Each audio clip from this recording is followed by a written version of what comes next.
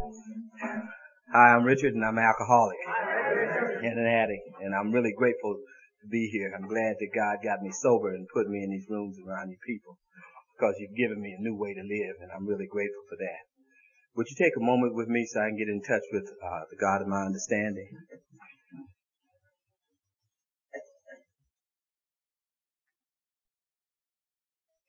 May the words of my mouth and the meditation of my heart be acceptable in thy eyesight, O Lord, my strength and my redeemer. Amen. Again, I'm grateful to be here, and I'm Richard, and I'm an alcoholic. I met these guys coming down there, and I'm really thankful because I really wanted to come here. I always wondered what the meeting was like that sent the type of people that came down to share with us and to do the great job they did, and now I see it, and it's just AA all over again, and that's what I've learned over this time, Alcoholics Anonymous has become a way of life for me.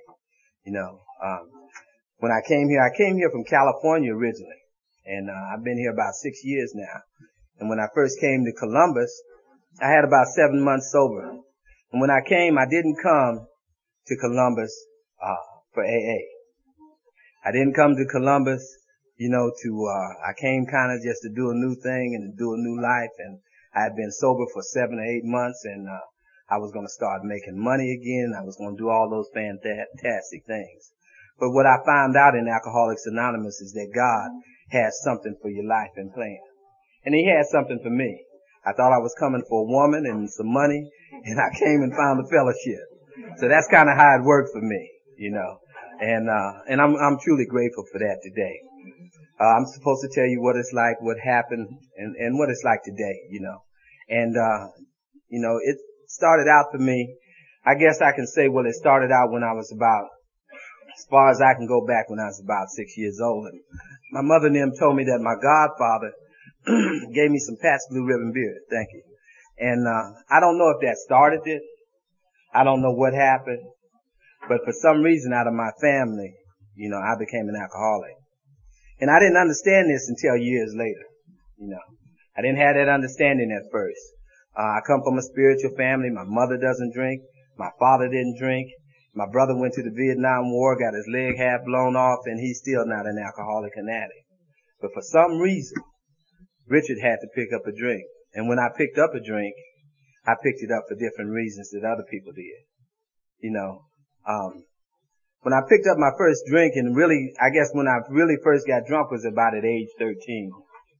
And I stole some Ripple wine. Now, I don't know what was going on at that time. And I see some guys here that know about Ripple, okay?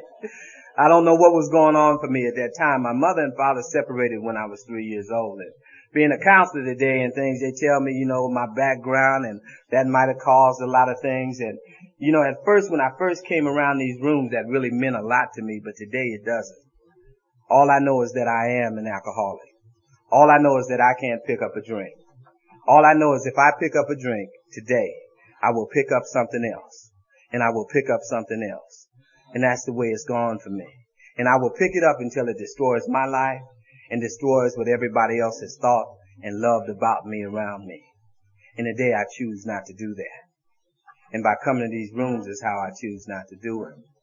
But I stole that bottle of Ripple wine at age 13. And, what was going on for me at that time, I was young, and I always have to go back because, I still always want to be young. And so I forget that today, now I'm a little older.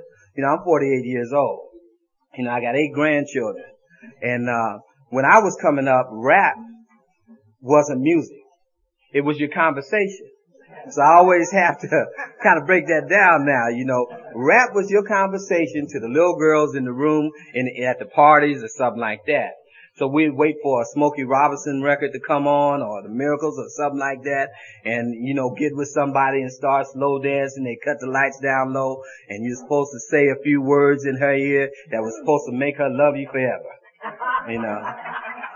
And for me, being the type of kid I was, I really didn't want to ask anybody. I used to watch the older guys and they'd say, yeah, well, this one started liking them and that sort of thing. And I wanted that.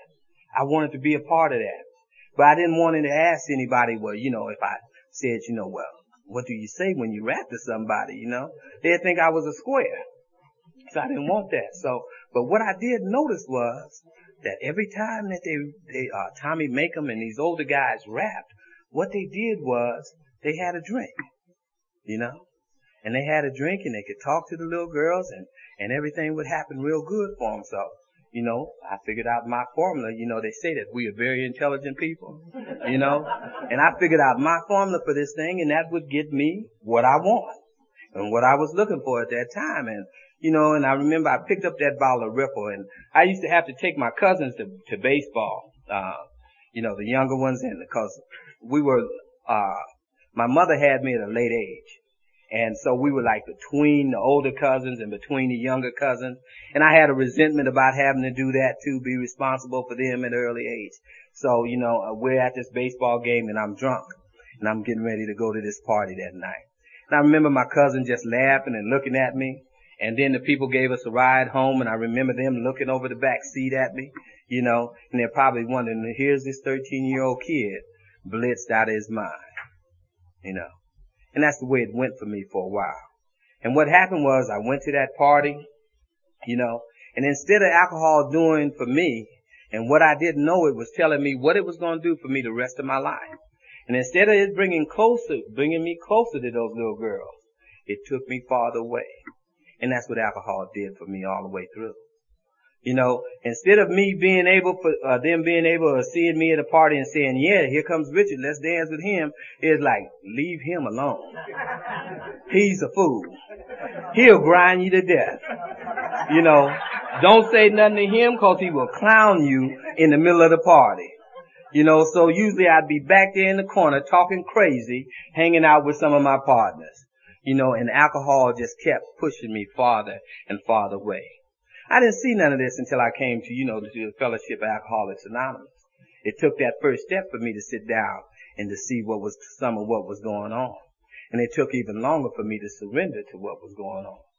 And it went that way and then after that I started running with my friends and I always remember my mother saying, she'd say, I'm a junior, and she'd say, Junior, if you do that, you're gonna do something else. My mother come from Louisiana, she's a country girl. She really don't know what she's talking about. I'm a city boy. I understand this. I understand that I can do this and maybe you guys couldn't, but I can, and that's the way it went and I didn't listen to that. So I went on and, as life went on and progressed, I get drunk at school and I got these real crazy nicknames, One day we'd be out and we'd be talking about each other and the guys called me a nickname and it always would seem like I would get some crazy nickname, Coming up, I had the name of Junebug. At 13 years old, they called me Moonbeam. I don't know what that was about, but I was pissed off, They were making fun of my eyes, and I knew and I understood that, And so, I always had these resentments going on inside, and I always had be a little bit better then. But that name became synonymous for a real crazy acting guy. It took on a part. The younger guys wouldn't call me that name. Older guys could. And it took on a handle for me in the neighborhood. Don't mess with B. Don't do this here. Or here we'll tear something up. And that's the way it went. And so I started hanging out on the streets, getting drunk, doing those things, crazy at parties. And what happened was eventually, in an area in the town that I lived in, they called it Oak Park. And Oak Park was where a lot of the pimps and the hoes hung out on the streets down there. And they had a lot of the clubs in the neighborhood. A friend of mine had moved over in that neighborhood. They got married and, and we were young kids and we would go over there and sit up at his house and a lot of the old street people would come over and they would sit up and they would teach us game. What we called that at that time was game. And they would teach us about different things. We'd put on Lou Rawls records and we would sit there and we'd idolize these guys and we wanted to be just like them. I always wanted to be like something other than I was. My people were blue collar people. They grew up, they worked, that's what I had seen, but I did not want to work like they did. I didn't want to do that. I thought that was a sucker. That was it, and I wasn't going to be like that. So I sat there with my partners and I devised ways to do different things and got in a lot of trouble. I remember going to juvenile. It was telling me I went to juvenile at age 15. being drunk one night and turned out a party. You know, and my mother had to come up there and see me in chains because I had had a stick and everything, and they, you know, and see me in this manner. And that's what alcohol was constantly doing in my life. But I started hanging out on those streets, and we would sit out there and we'd watch the pimps and the hoes come up there. And at that time when I grew up, the pimps and the hoes, pimps had a style about them. You know, they dressed, they walked a certain way, they talked a certain way, they carried big money, they had the glamour cars, they had the glamour women, they had everything that I wanted to be a part of and that I thought I needed to be. And we used to sit there and we used to watch them, you know. And I remember one night this one pimp named Al. Al was driving up there in his Cadillac, and we were out there, and the hoes would, you know, they would mess with us, and they'd say, oh yeah, we'd go back and cross our legs and sit up there with our little wine and talk about this hoe chose me and this here and that kind of thing. And I remember one night this pimp Al, he rolled up to the corner real fast. Al rolled up to the corner, he jumped out his Cadillac, and Al was moving fast to the Momo Club, and he had his lights on, and we hollered, Al, you left your lights on. Al spun around, threw his hands on his hips, looked at his lights, and his lights cut off. Al turned back around and went in the club. I was sold. Whatever it was that he had, I wanted to be right there. You know? After a while, my friends told me, they said, well, you know, 'cause my people drove Chevrolets and stuff like that, and my partner said, well, it was a timer on the car, you know, and the lights cut off, but for me, you know, I was sold, I was stuck. This is where I wanted to be. And so the next time, and just before that time, going back a little bit, I remember we had been sitting at a James Brown concert, and all my partners pulled out a joint. One of them pulled out a joint, you know, and I looked at him and I'm saying, man, you hooked, you know. And at that time when I was growing up, joints were rolled in real yellow paper, so it looked like it lit up the whole auditorium, you know what I mean? And they looked at me and they said, all beams on one, and everybody ran up to the top, you know, and left me, and I was sitting there. And I had just told him that if he fired that up, he was hooked. And when they left me, I went right up there with them. Because I always wanted to be a part of the crowd. I always didn't want to be other than. You know, so I ran right up there with them, even though I had said that. You know, and after that incident with Al, you know, the next couple of days, I remember my brother had just come back from the Vietnam War, and he had brought me back a sharkskin gray suit and a sharkskin green suit. And I was in my sharkskin green, and green's my favorite color. And I went up there, and the guys told me, and the guys said, well, you know, they had something out there on the table, and they were getting ready to crack this nose inhaler and to pull the wick out of that and cut it up in pieces. Whenever you gave me a drink, whatever was there to do, I was going to do it. I didn't care what it was. And I remember they saying, man, if you cut this up and you take it down, you know, something to happen. And I was like the first one to grab it and drunk it down with a beer. Now, when I look back on that, you know, I'm not no scientist or nothing, so, I mean, I could have poisoned myself to death, you know, but to be with the crowd, to be a part of that scene, you know, and to do whatever it takes to stay in there, I was willing to do it. And I remember I drunk that wick down, you know, and I left their house, and I had me a Rambler at that time, and I'm dating myself again, so I had a Rambler, and it had what was called vibrasonic sound. They didn't even have stereos in there, but, you know, I was really on it, and it had some glass pipes, and, you know, I remember jumping out that Rambler to get some gas, and jumped out that car, and I felt right on it. I was like, I'm taking the money out of my pocket, and I'm counting my money, and I'm flashing, and I'm turning around, and I'm just on it like I've never been on it before. You know, and I pumped the gas in that car, and I got in there, and I went over to some of my friends, and my mouth was nonstop. I talked all night long. But once I didn't fall out drunk, you know, and when I left out of there, my friends said, ooh wee, he is heavy. And I had arrived. What I call that was my first hard drug, and I really found something that I really wanted. I could stay up, I could drink, I could talk, I could do all the things that I wanted to do. So the next time when I went over and I don't mean to offend anyone, but drugs is in my story.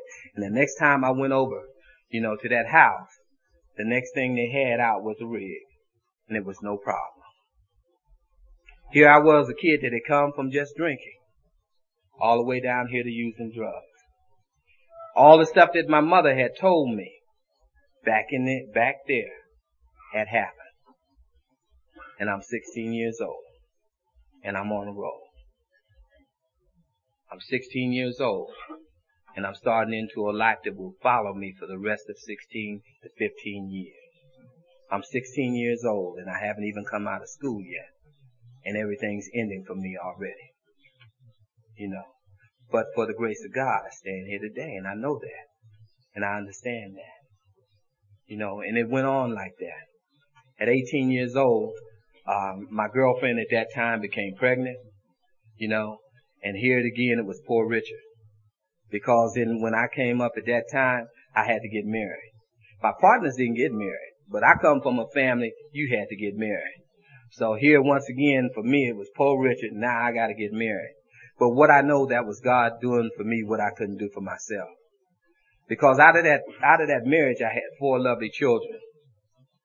That marriage at times kept me coming out of the streets back home. That's all I can look back and say today. I know that because today I have 8 lovely grandchildren out of that family. And today they call me Pawpaw, which is a big difference, because of some choices I made in life. And one of those choices was to come here to these rooms, And it went on like that for me for a period of time. And, my wife and I struggled. I became a machinist apprentice. That was during the time of the Vietnam War. And what happened was, I didn't have to go to the war, and I was mighty glad about that. But I struggled through being a machinist, and I had a career. I had a trade. But most of the time what happened with my trade was, because of the way that I worked, I only worked in the evenings. I never stayed on a job long enough to get seniority. Well, for an alcoholic like I am, that was a rough time to work. Because in the evenings, that's when it just got started.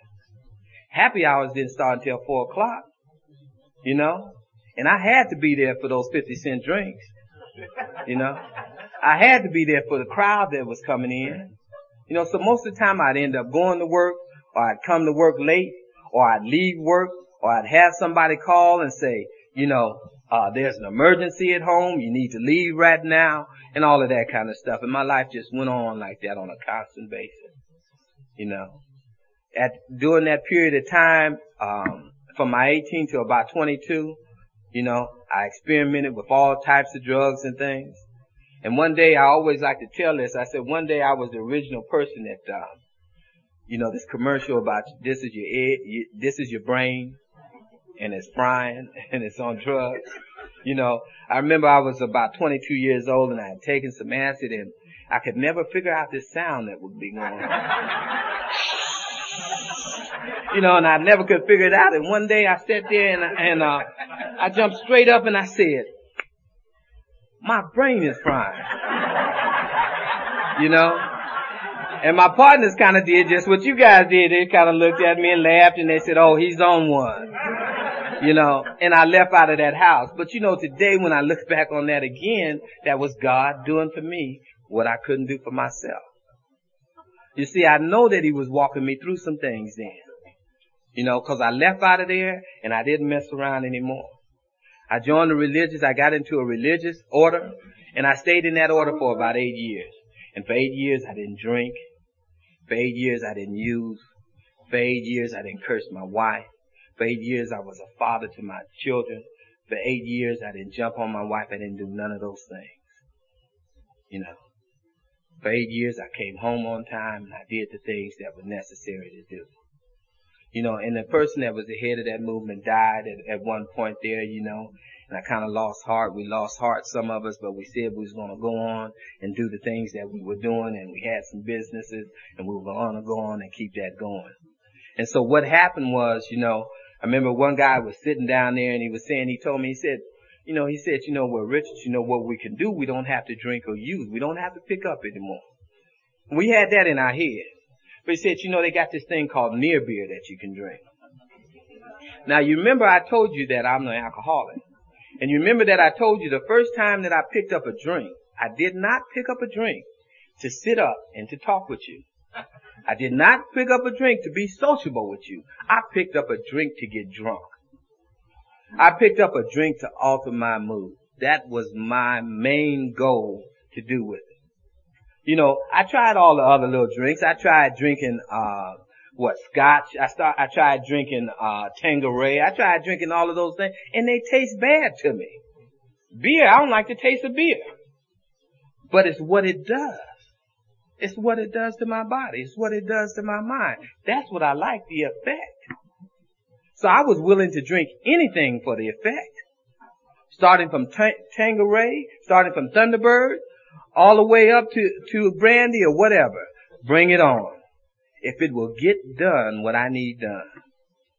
So when he said, well, we can drink near beer, and I'm like, yeah, okay. And I remember drinking the beer. And I'm like, it's beer. Now I went through the whole 6-pack. And I'm like, I know you, if the taste of beer, I know you have to get drunk. That's what my mind kept telling me. And I wouldn't get high. And I said, man, I know I'm getting high. He said, no, man, you cannot get high off of that. I'm like, I know I can. So, when I didn't get what I want, I went out and I got something else. I went out and got me a Budweiser. Now I always say this in this way when I came to. I don't know how long it was. But when I came to, maybe about 6 or 7 months later, I was back doing all the things that I hadn't done for 7 years. I was back to shooting drugs. I was back to running around on my wife. I was back to missing work. I was back to doing all of the stuff that I hadn't done for 8 years. None of that came through until I came to the rooms of Alcoholics Anonymous. None of that came true until I looked at that first step and seen that every time I picked up a drink, my life fell apart. Every time I picked up a drink, I picked up something else. When I first came around this fellowship, I couldn't admit that I was an alcoholic. I did not. That was the last thing I wanted to be. I could admit that I was an addict. I had no problem with that. If you stick a spike in your arm, if you do those things, you're an addict. I had no problem with that. To me, an addict was hip, slick, and cool. I thought an alcoholic, all he did was fall down and get drunk, and that was it. So I didn't want to be an alcoholic. So with that frame of mind, it kept me coming back time and time again. Because if I pick up a drink today, and I have over 7 years sober today, but I know if I pick up a drink today, not too far behind, everything else will follow. I know that today. So that's why I always say that I'm an addict and an alcoholic, and I'll let people know. Because I know that if you come here to this program, if you stay around Alcoholics Anonymous, no matter what you have going on, it will help you out. It will show you a new way of life. You can stop using. You don't have to pick up today. And that's what I had to get with. And so, I picked up that drink and I went back to doing all of those things, and life went on and rushed on with me again. And like I told you, I had started working for Southern Pacific at that time, the railroad, and I always wanted to be this hip, slick, cool guy. So here I am again. Now I'm at the house and I'm trying to sell stuff out of there, cocaine and different stuff, and I'm doing that at the job, and they're on to us at the job, and they come to me and they say, Mr. Fauntleroy, you have some problems. And they send me to this counselor, and I'm like, okay, I got some problems. But again, you remember, I'm smart. So, I told him, yeah, I got some problems. I got marital problems. And I did. I had a girlfriend, and I was running around and I wouldn't come home, and I had to stay at the club and meet her, and I had to do all of those things. So yeah, I had some of those problems, where you time off. And I'm like, yeah, well, okay. And it went on like that. And then finally, one day, my wife, kind of got tired, and so remember I heard it. I came home one time and she wasn't there.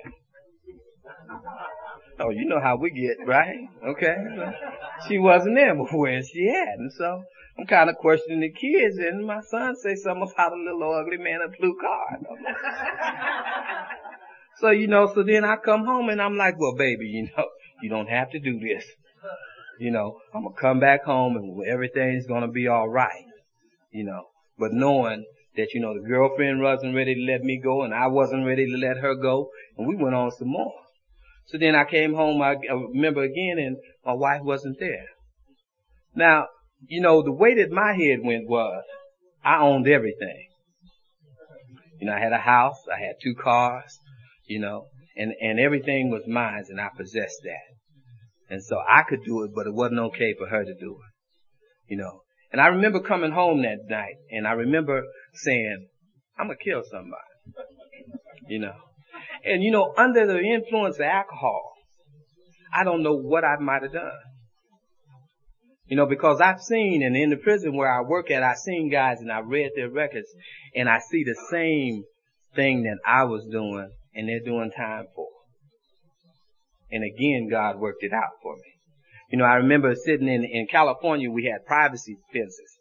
And I remember getting a chair and sitting out there and getting me a 5th of Thunderbird and sitting it down beside me. Now it gets to be 108 and 103 there where I live. And I'm sitting in an army coat and I got my pistol and I got a bumper jack stuck down in the ground and I'm waiting.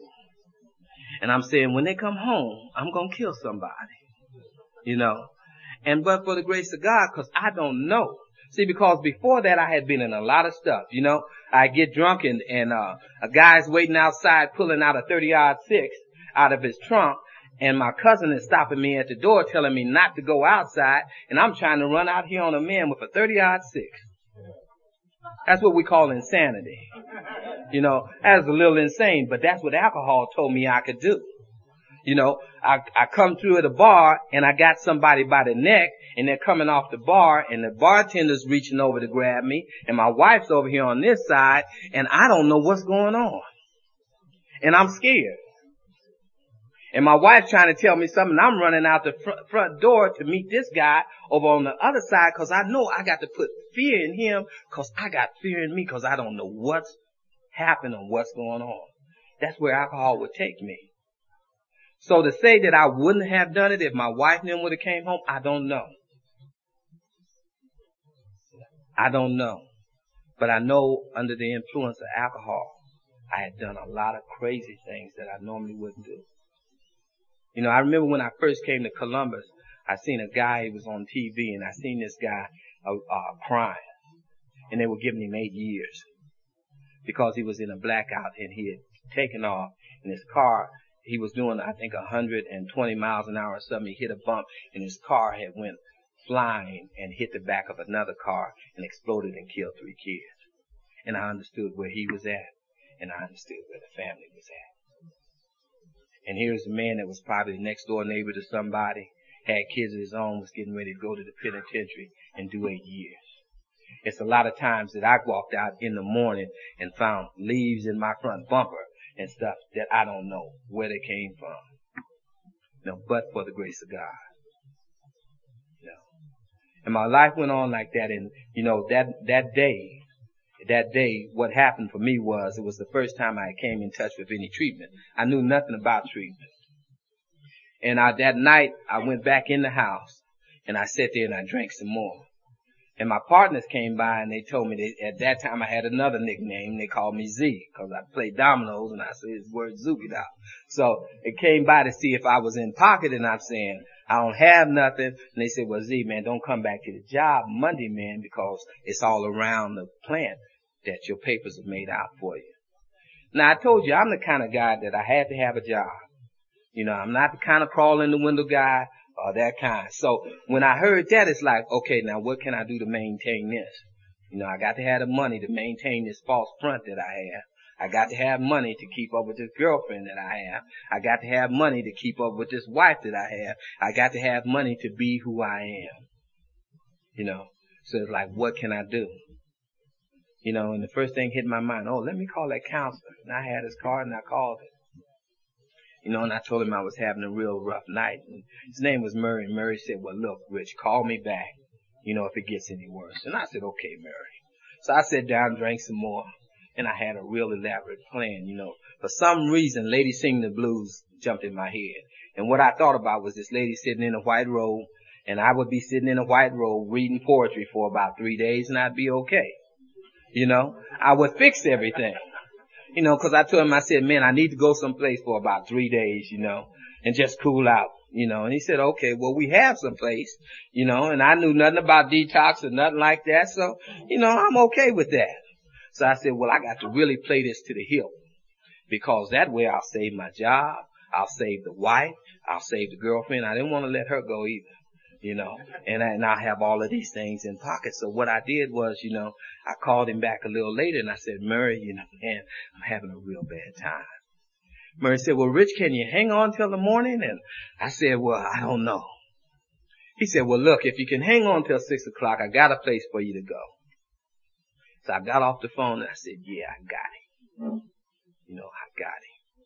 So I called my brother-in-law and I told him, I said, man, I need to go to this place at 6 o'clock in the morning. See, I'm real smart. So I called my brother-in-law because I know they know where my wife's at. And so his sister's going to let her know I got this whole thing figured out, So I called him and we rolled up there in his van and we smoked a joint before we got there. And I went in and I sat down and they gave me the chair and I put my head down and I marked the little things and I looked all down at the floor, and they even gave me the white robe, They gave me the robe and I went downstairs and they gave this guy to me and he walked around talking to me and I was like, I had been up for about 3 days and I was really wishing that he would shut up. And he just kept talking. I'm like, okay, man, okay. So then I finally went down and I see this guy, he walks by and he's shaking and stuff. And I'm like, whoa, I'm glad I only got to be here for 3 days. I'm glad I'm not like him, And so, I went down and this guy's still talking. And so I just got rude and I just laid on his couch and turned my back. He pulls up a chair. And he's still talking. So finally he got my attention. He said, man, I really like this place. He said, I've been here for 22 days. I turned over. I said, man, what you been here for 22 days for? I don't know if he's seen the look in my eyes or what. But he said, oh, I thought when we sign ourselves in for 30 days. So he starts easing the chair back and I'm jumping up off the couch. I'm talking about, what you mean 30 days? 30 days? 30 days, the wife will be gone, the girlfriend will be gone, the job will be gone. And so he said, well, I'll go get Mrs. I said, yeah, you go get her now. And I'm coming up out of it. She's coming to me and she's saying these words about you an alcoholic. And I'm like, I don't have no problem like these people. I came here for a rest. All I need is a few days rest. I do not have no problem like this. Well, Murray said, I said, yeah, get Murray on the phone. So I'm on the phone with Murray and I'm saying, well, what have I done here? Put myself in an insane asylum or what? And I'm on the phone with Murray and then my brother-in-law tries to come through because they were supposed to bring me a joint back now to last for these 3 days. They stop him and I'm like, oh no, I'm getting ready to fight up in here. I know what's getting ready to happen here. And so, Murray gets on the phone. He said, well, Rich, I thought you were having DTs. And I'm like, oh man, I really blew this one. I acted it out too good. And so I know, Murray, I do not have the problem that these people have. So finally they kept talking to me and then finally they told me I could check myself out. And I called my main enabler. I called my mother and I checked myself out real quick, And about that time, the wife came back that weekend. She had heard and she had heard and we're riding around talking. And so again that night, my partners came back by and to look to see if I had anything. They didn't know. I wasn't going to tell them I had taken myself to this place. But they said, well, Z, man, I said, I'm going to work Monday. They said, Z, listen, it's already out on the plant. They got your papers made out for you. So me and my wife talked some more and he talked me into going to treatment. And I called Murray back up and they had a bed for me that Wednesday. And I went in there and I became a star pupil. I was out in 28 days, And I even started a little jogging regimen around there. I came out and see, I stopped smoking when I was about 20 years old. So when you guys taught me about alcohol, that's all I needed. I didn't need nothing else. You taught me not to drink. I don't have to drink. And I didn't drink for a year and a half. I would go to the bars with my partners and sit up there and my ego would be fed because I'd sit up there and I'd drink Perrier and they would say, oh man, Rich, man, I wish I could do it. Well, you're not Richard. I mean, what's wrong with you? You are not me. You can't do this. That's what my head would tell me, you know. You can't do this. You're not me. You know, you weak. I'm strong. You know, you can't do this. I can do this. And I did that for a year and a half, you know. They still fired me from that job. You know, I took the earring out of my ear. I cut off the Jerry curl. You know, I walk different. You know, me and my wife still separated. You know, everything still happened. They told me to go to aftercare. I didn't go to any aftercare. They told me to go to meetings. I didn't go to meetings. Because, see, I could not tell my friends that I had a problem. I had my problems. I couldn't tell anybody. They could say, oh, man, you with them people over there? Oh, no. Not cool, Rich.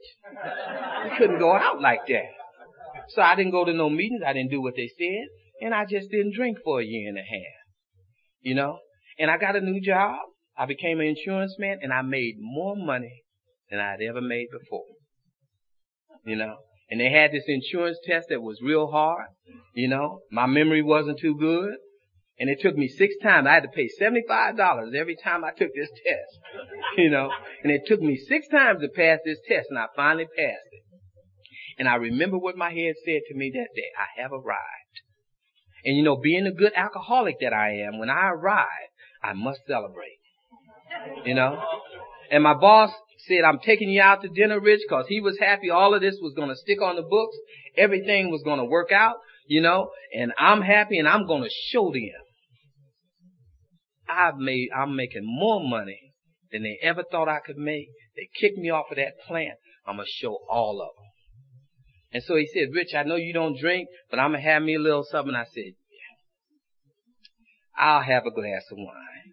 I haven't drank for a year and a half. You know, I got a new job. I'm making more money. I have my own apartment now. I've done everything I need to do. I'll have a glass of wine. And I remember looking at that glass of wine. It's chilled. The sweat was rolling down it, you know, and I drank that glass of wine. I didn't drink for about 2 more weeks. When I came through to this time, this was in June. In October, I was sitting in my apartment complex. All the lights were on. My wife was on one side of the car. My landlord was on the other side of the car. People were standing out in their robes on the banister. And I was sitting in the car with a bottle of MD-20 between my legs with a straw. And I had started doing all of the stuff that I had done over again. Why a straw? Because they told me if I drank it through a straw, I get drunker. And if you tell me something like that, I'm going to do it. And here I am again. This time I got a cast on my leg. Because one night my friends come over and they say, well, you know, we want to play some baseball. And I haven't played no baseball since I'm 15 years old. And I think in my time, Yogi Berra. So I think I can go out there and be Yogi Berra or somebody. I forget to lift up my leg. I'm drunk. I forget to lift up my leg, and here's a guy sliding in and he breaks my ankle. You know, because alcohol told me I could get back out there and be a superstar. But that's what was happening for me. And this time I took a geographical cure and I took off to San Francisco in the Bay Area, and I started making even more money. You know. And this time I got with the high rollers. And this time I started spending more money, and I hit harder drugs, and I learned freebasing, and I went off into that.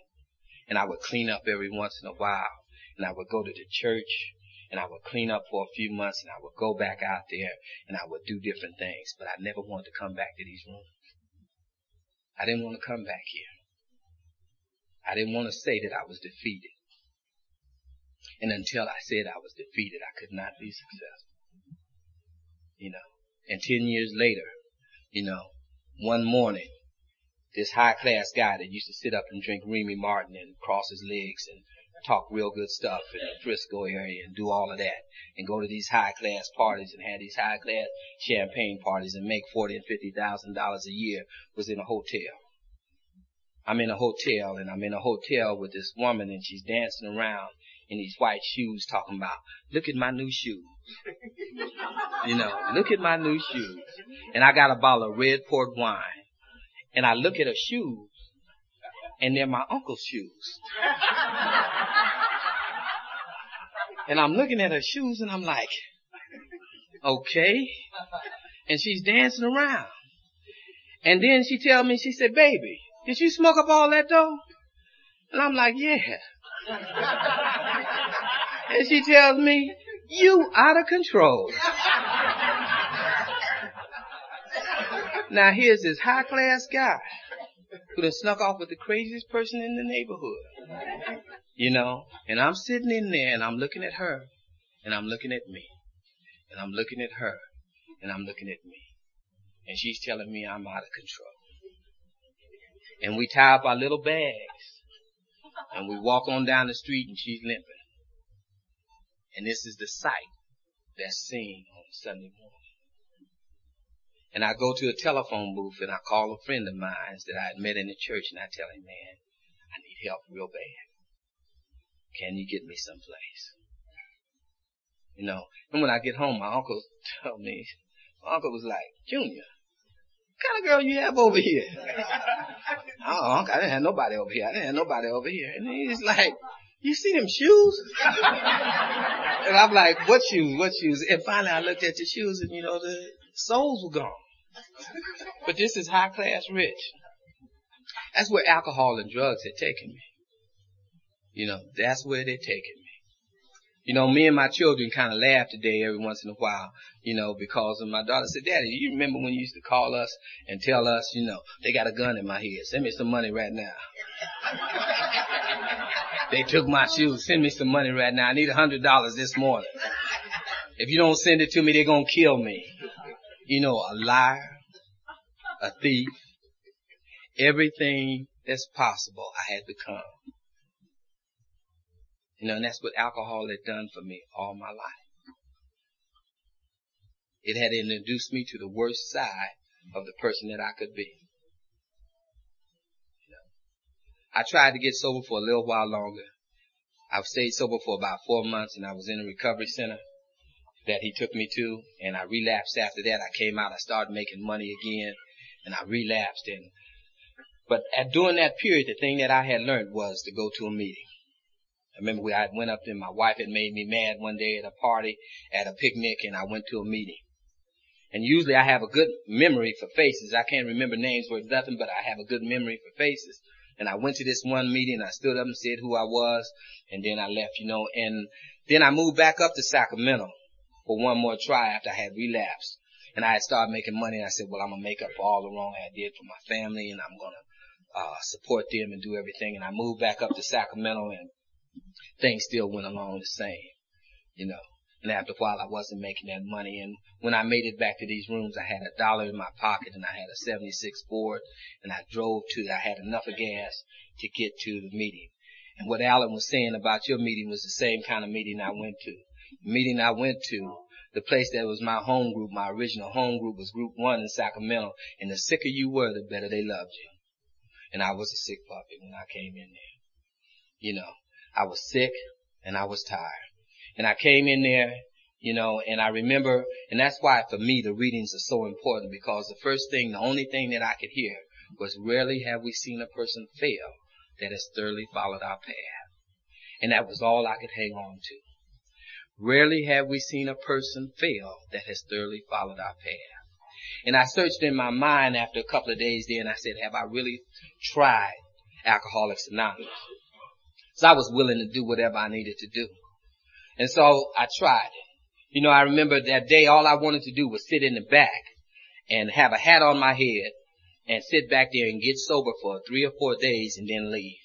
Because all I wanted to do was what I had usually done, get myself together enough and then go back out there and make money. And I sat way in the back and I put a cigar in my mouth and I didn't even smoke because I didn't want nobody to realize that there you had to stand up when you came back. For the first 30 days, you stand up and say your name and your time. I didn't want to do that. That was too humiliating for me, even though I only had $1 to get there, And, so I sat back in the back, and I remember when I went up to do the Lord's Prayer, this guy, after we did the Lord's Prayer, the guy came up to me and said, man, how you doing? I looked at him, I said, man, I'm doing okay. And he said, well, where you been? He said, you still in the Bay Area? I said, oh no, you got me wrong. I'm not from here. I'm in the Bay Area. He said, yeah. I'm like, who is he? And he said, yeah. He said, well, where you at now? And I said, well, and I shot my mouth off too quick and I said, I'm up here. And he said, you ain't called me? I'm like, what you mean I ain't called you? I don't even know who you are. And he said, well, give me your number. I'm like, oh man. He said, you got a home group? I'm like, oh man. He said, well, go up there and sign up. And I'm, sheepish. I went up there and signed up. And so he's walking up there with me, so I put my original date on there because I didn't want him to know I relapsed, but I still don't know who he is. And so he said, well, man, get in touch with me. I'm like, okay. So I come back to the meeting again the next day, and there he is again. And he said, well, man, how you doing? I'm like, oh, man. Then I hear this other guy over here says, I'm Robert Newhouser, and I'm a child of God. I'm like, oh, man. I'm back here in this place. I didn't come here for that. And first thing he told me was, what an alcoholic know about God? I've been to church and everything. How does an alcoholic know about God? And that was what hit my head. But about 3 days later, I got honest after listening to those readings. And that's why those readings are so important to me, because as a newcomer, and I know there's a lot of newcomers here, and hearing those readings gave me hope. It was the first glimpse of hope that I had. All I knew was that maybe I would try. I knew that Alcoholics Anonymous had been around a long time. I knew that people had got sober, and I knew that it had worked for some people. I hadn't given it a try, and I was at my wit's end. I had to do something, And I sat there in those rooms and the smoke clouds. And I remember when I came back and I told this guy I wanted him to be my sponsor. And he told me, he said, well, okay. And he said, well, what I want you to do is I want you to pour coffee. Pour coffee. And pick up the ashtrays. And it was a predominantly white group. And so, I'm black and I'm like, oh. You want me to pick up ashtrays? Pour coffee? And so what I did was I went on and did what he told me to do. And I started pouring that coffee, and I started enjoying pouring that coffee. And people would say to me, they would say, hey, how you doing? You're looking a little bit better. And this and that. And I started feeling a part of. I got so good I could pour that coffee and empty those ashtrays, and people would say, man, that's a good job. And I'd be like, right on. And I'm like moving, and one day I came in and a guy beat me to the coffee pot. Almost blew my whole thing. I was like, oh no. And what I did after that was I made it to the meeting even earlier, so I could beat him. Me and him used to have a race for the coffee pot, and I'd be on him because I needed that pot at that time, and I needed those ashtrays. And that was the first bit of service work that I got into. When I came in here today, I seen guys walking around here doing service work, and that's what kept me alive. Pouring that coffee and emptying those ashtrays. And then the old timers started reaching out to me, and they started telling me certain things. And when I left there, they told me, they said, Richard, when you go to Ohio, do the same things that you did here. Get you a sponsor, get you a home group, and do the same things. And that's what I did. And today I celebrate, over 7 years sobriety. Today I'm a counselor at a prison. The last thing that I wanted to do, because I thought when everybody comes in that fellowship, they become a counselor. And I did not want to do that, But what was happening for me, I almost went to jail 2 years sober. Cause I thought, well, I done cleaned up drinking. I can still run my little game. And when I got with my sponsor, I had made some money real wrong and everything. And first thing hit my head was take the money, use. When you go to jail, you can start your time over again. And I called my sponsor. I had learned to tell on my disease. I called my sponsor, and my sponsor said, Richard, I've seen a lot of miracles happen. He said, just hang in there. And that's what I did. And for the grace of God, My God has a sense of humor because he took me right where I was trying to go all the time, and he put me right in a prison and showed me what I was trying to get to all the time. And I really got humble because there is nothing worth me going and sitting in there and doing any time.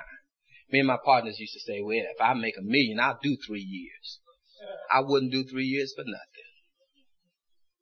I wouldn't do 3 years for nothing.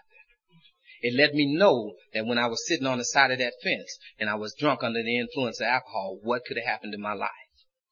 It let me know all the times I got behind the wheel and I drove that car and I could have killed somebody, what could have happened. I see those guys going through changes about when are they going to get out. Going to the parole board and the parole board talking to them crazy. Getting in there with other inmates and things going crazy. And what my mother used to say, you never know what'll happen when you get in there. You never know. A good friend of mine that's here with me tonight, he used to always say it's my behavior. And see, those steps changed my behavior. When I did that third step, I did the third step with my mother, and my mother's a vowed Christian, and I showed her the third step in the big book, and I asked her would she pray that prayer with me. We got on our knees. She said, Junior, that's a good prayer. We got on our knees and we prayed that prayer, and I believe that ever since I prayed that prayer, God has kept me sober. I came to Columbus and I didn't know why, but I found the fellowship. I told my partner when I first got there, I said, I'm not going to but 2 of them meetings a week, man. I'm not going to all them meetings. So don't bug me. And I got there and I liked the fellowship and, because there you only do 20-minute leads. I'm not listening to nobody for no 45 minutes. And now I'll stay up here an hour, So, and I told my partner I wasn't going to do that, But God knew what he wanted to do in my life. And when I turned my will and my life over to the care of God as I understood him, not the God of my mother, not the God of those people. See, when I was back in that treatment center, I seen one thing in those steps and it said, God as I understood him. And I had never known that I could understand God for myself. I had to accept your God. I had to accept your God. I had to accept your God. I could never understand him for myself. So I'm truly grateful for this program.